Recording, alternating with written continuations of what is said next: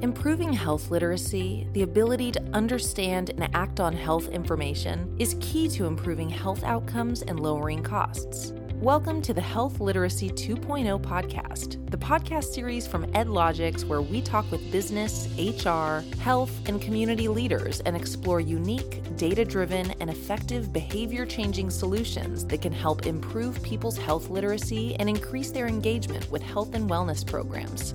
For show notes and bonus resources, visit www.edlogix.com/podcast. Okay, let's get started.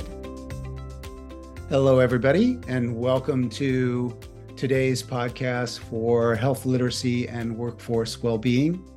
I'm Seth Serksner, Chief Health Officer at EdLogix, and I'm really excited to welcome my guest today, Krystal Sexton, who is the Global Health Analytics Manager at Shell.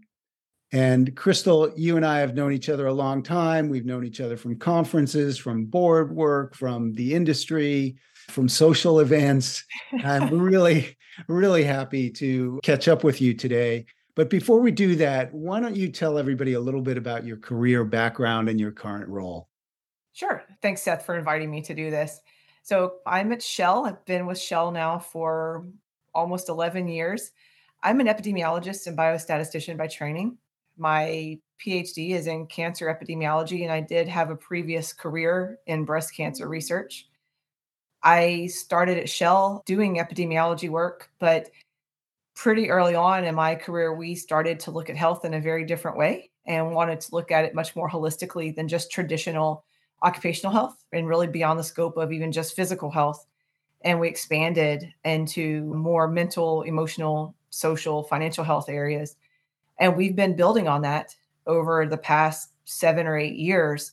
We did build a business case so we could restructure and have a team focused exclusively on holistic health. That changed my job pretty drastically. And I started to work very closely with the business and understanding business strategies and how we could have health as a driver of positive business outcomes. Working closely with senior leaders across the Americas and Europe, really to understand how our health strategy could strengthen their business strategies. And then I did that for a number of years. We also now went through another reorganization that led me back to the team I was originally on when I started here. Now I lead that team. We have a team of epidemiologists, statisticians, and data analysts who really are responsible for the scientific evidence base of all the work that we do, statistical analysis, programmatic approach designs, and then, building business cases and understanding KPIs and dashboards and what we can really do to bring health and science data into the business. Impressive. Yeah. So reorgs are a way of life, aren't they? Yes. So get comfortable with that. And, you and I come from a similar background around research and data and analytics. So, I really appreciate that. Talk a little bit about the data required to make the business case to invest in this holistic approach that you're talking about. What are the data points? What are you talking about when you discuss that? So early on, we were really interested in things like stress management and leadership, transformational leadership, and things that were really outside the box for health at the time. It was a really difficult sell in the sense of trying to go to business leaders and talk to them about something that seemed unrelated to their business outcomes of interest. And so one of the 2 key metrics, I would say, of interest at Shell, safety and employee engagement. And so we made the decision early on to try to tie the health work that we were doing to employee engagement and safety. And we were able to do that successfully in 2 ways. We measured what at the time was our resilience program and looking at numbers of resilience modules per person, how many they completed. And then we analyzed that with regard to employee engagement that was defined by the questions in the Shell People Survey that define employee engagement. And those have changed over the years. So it's hard to compare year to year to year because we started with 4 questions and we went to 6 and now we're at 8. So employee engagement continues to change definitions, but across the organization, it's still a key metric that we use. The thing that's important about employee engagement is we know from our own internal work that roughly a 10-point increase in employee engagement translates to about a 40% decrease in safety incidents. It was much easier for us to measure engagement than it would be for a health function to measure safety incidents. So we started with the low-hanging fruit and we went for employee engagement. We were able to demonstrate that the more resilient modules one completed, the more resilience they built, the more engaged they were in work. And we also saw that they felt more included in work, they were thriving, and a number of indices that sit behind our people survey all showed consistent, sustained, positive relationships with those outcomes and resilience. Same thing with the caring environment and looking at that from the perspective of how we're treated by leaders, how we treat each other, the team dynamics, the dynamics amongst senior leaders, middle management, and the person, him or herself. And we were able to show the more one felt cared for, the more engaged they were in their work, and ultimately the safer they were working. And we were able to measure safety, productivity, budget, retention, attrition, a number of different metrics for that kind of work. So incredible, a really strong kind of analytics. And I want to get to what you're working on today, but how did leadership respond to that? I mean, you're laying out a very clear path. Many of us in the industry are like, yay, Krystal, yay, Shell, good call. But there's still always, some skepticism among leaders sometimes. And, it's European leadership. So did that make the case for them? I think seeing it translated into safety numbers was really a key piece for us. It was an absolute game changer. Safety is such a key metric here. That opened the doors for us a lot. We were also able to do, through collaboration with a group here called Project Services, we're able to do a translation of those results into dollars. How much are we saving? How much are we potentially making by implementing these sorts of health programs? At the time, those were standalone, right? So we were looking at here's resilience, here's care for people. And we knew that that was only going to last so long and only be so sustainable without it being a more holistic, kind of cohesive approach to health. But that was how we started to build the business case. It did take us several years. It did not take the C-suite very long to support what we were doing once we had that business case in hand.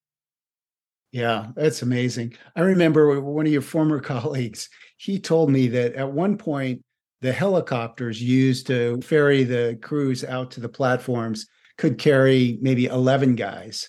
And then as time went on, they could only carry 9 guys. And the helicopters didn't get smaller. That is correct.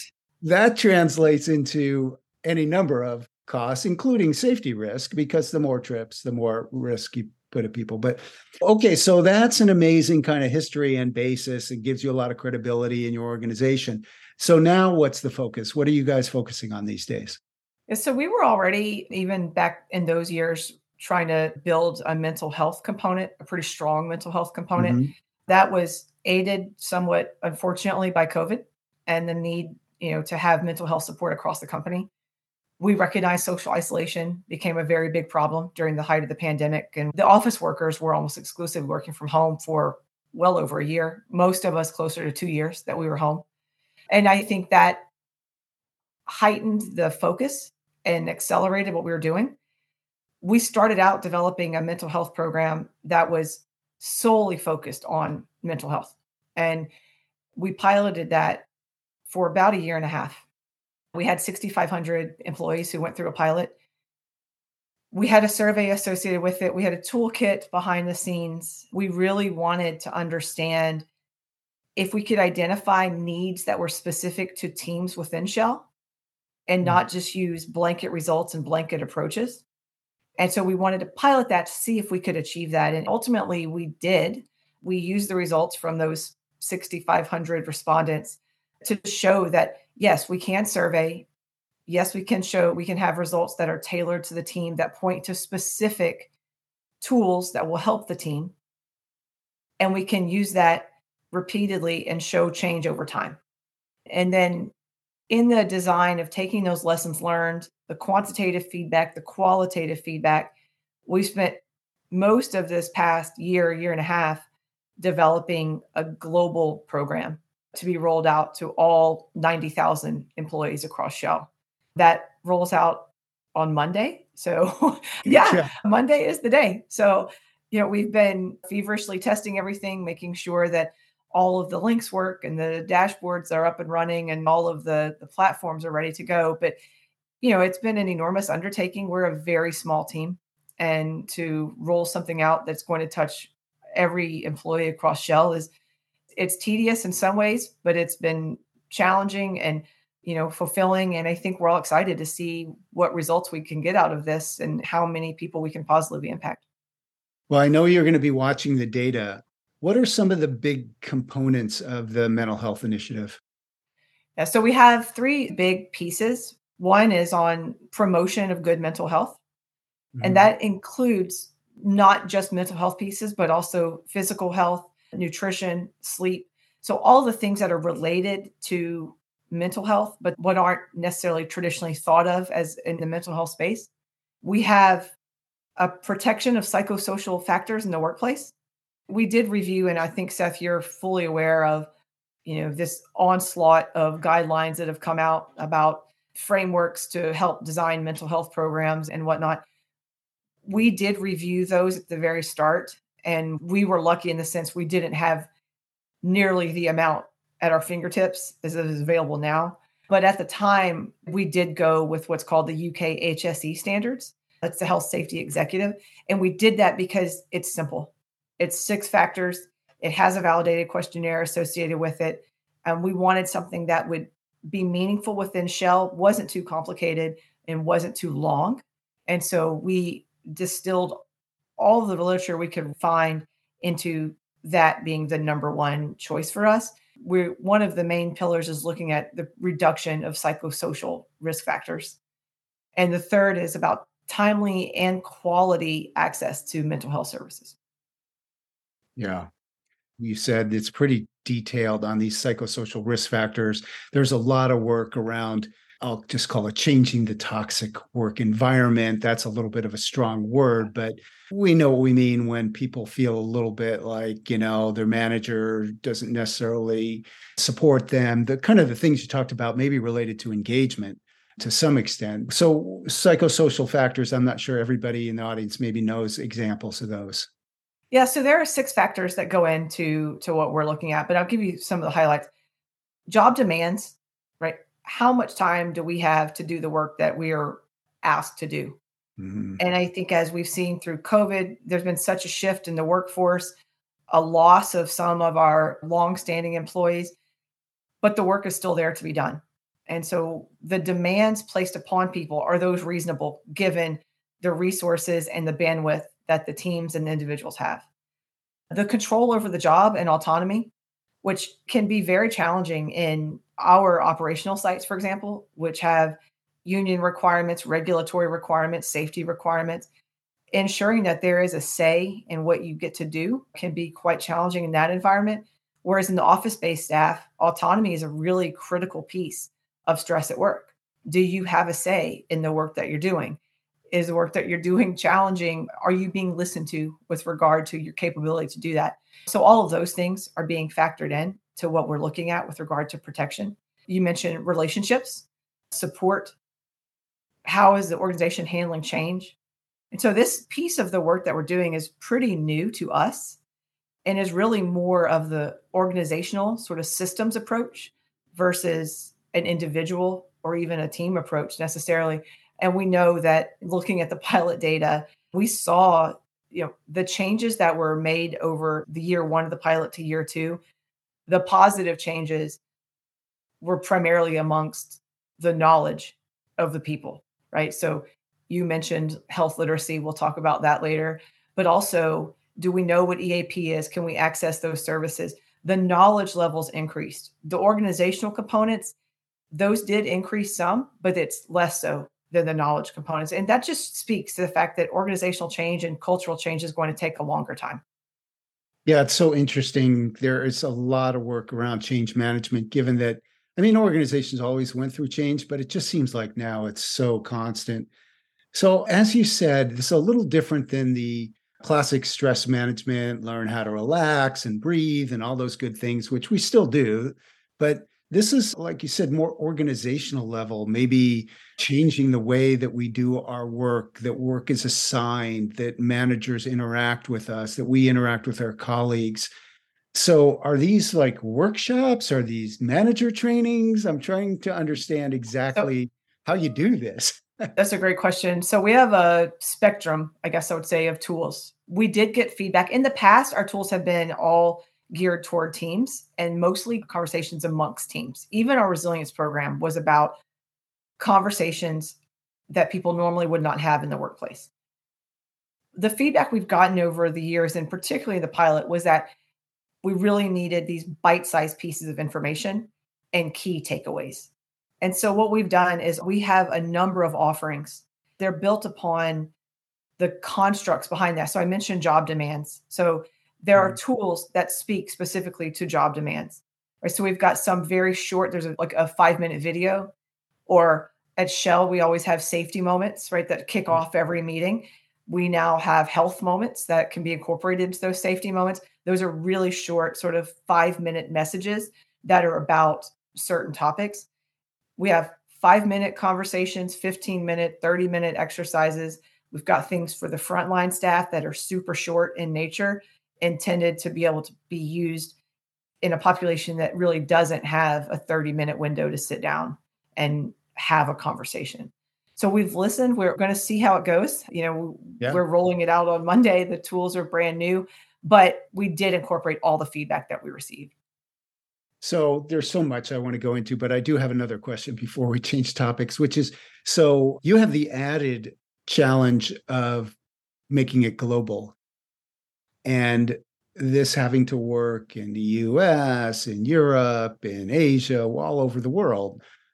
Are the modules somehow, you said you try to make them a little tailored. Is it more towards the work group or is there some cultural tailoring as well? How are you making it sensitive to that piece? So we've got sort of two pieces. We have the tools that have been designed, and they're some evidence-based tools.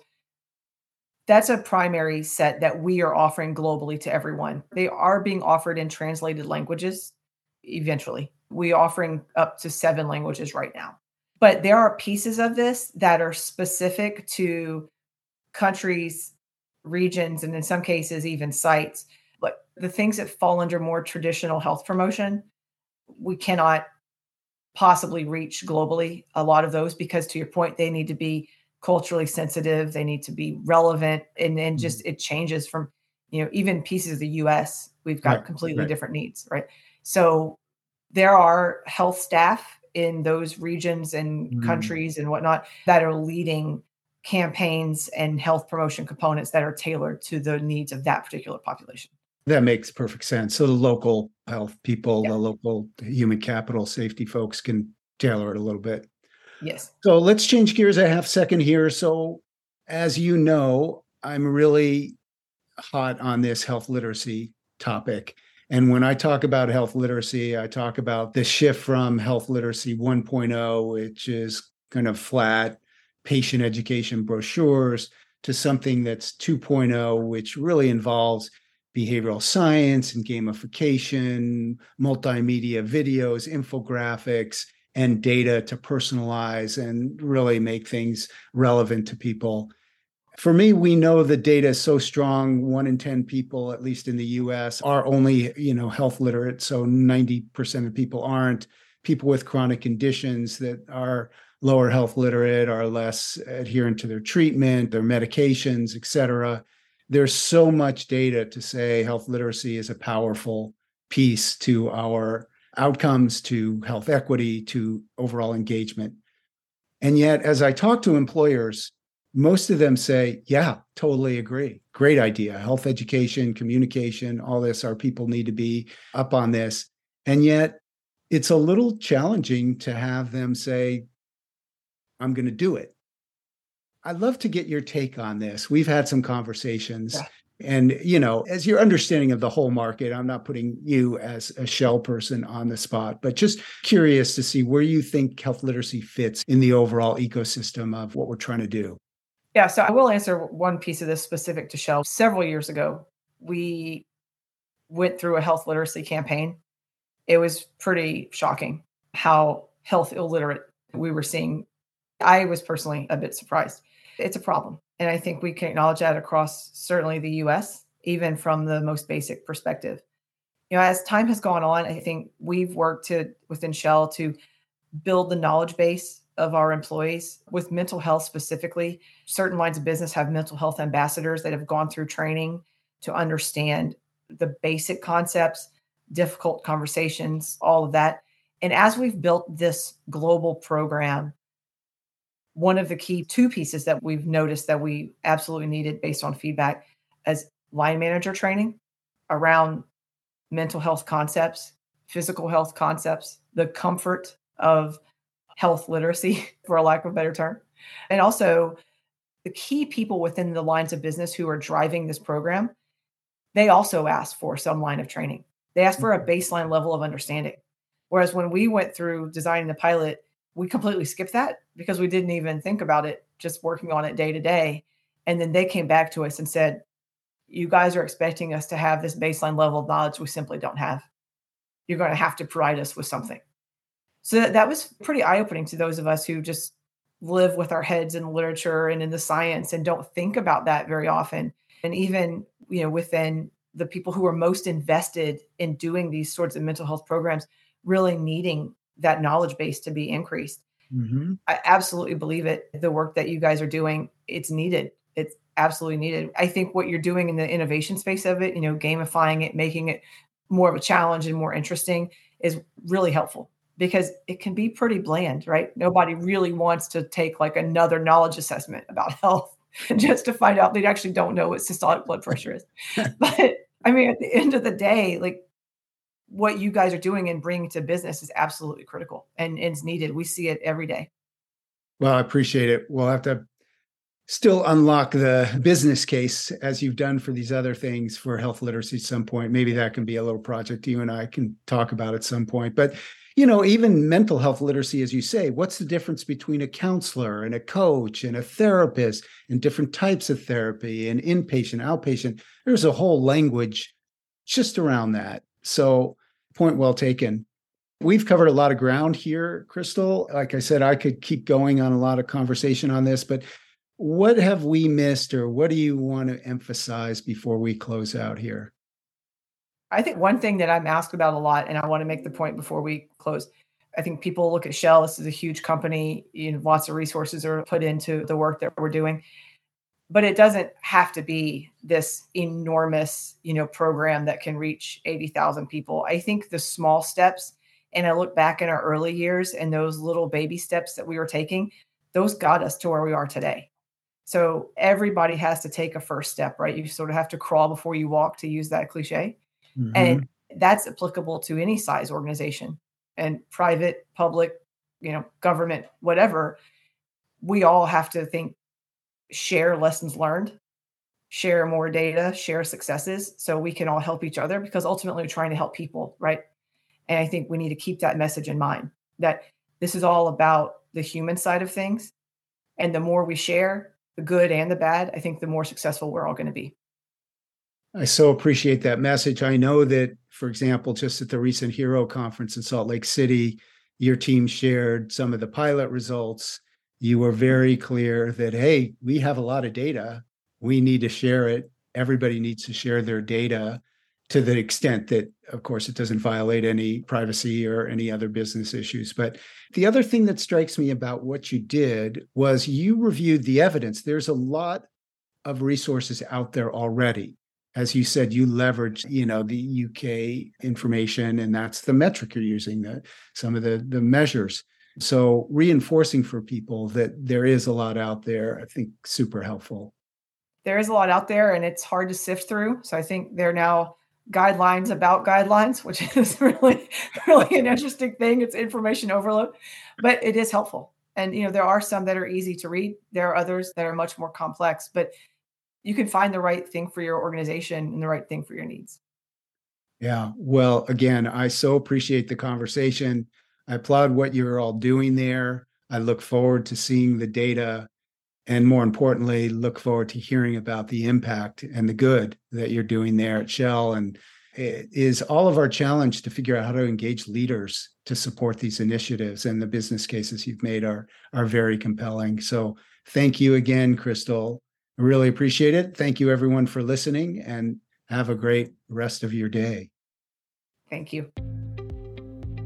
Thanks for joining us today on the Health Literacy 2.0 podcast, the podcast series from EdLogix where we talk with business, HR, health, and community leaders and explore unique, data-driven, and effective behavior-changing solutions that can help improve people's health literacy and increase their engagement with health and wellness programs. Remember, for show notes and bonus resources, visit www.edlogix.com/podcast. We'd love it if you subscribe and share the show with your colleagues. Thanks, and see you soon.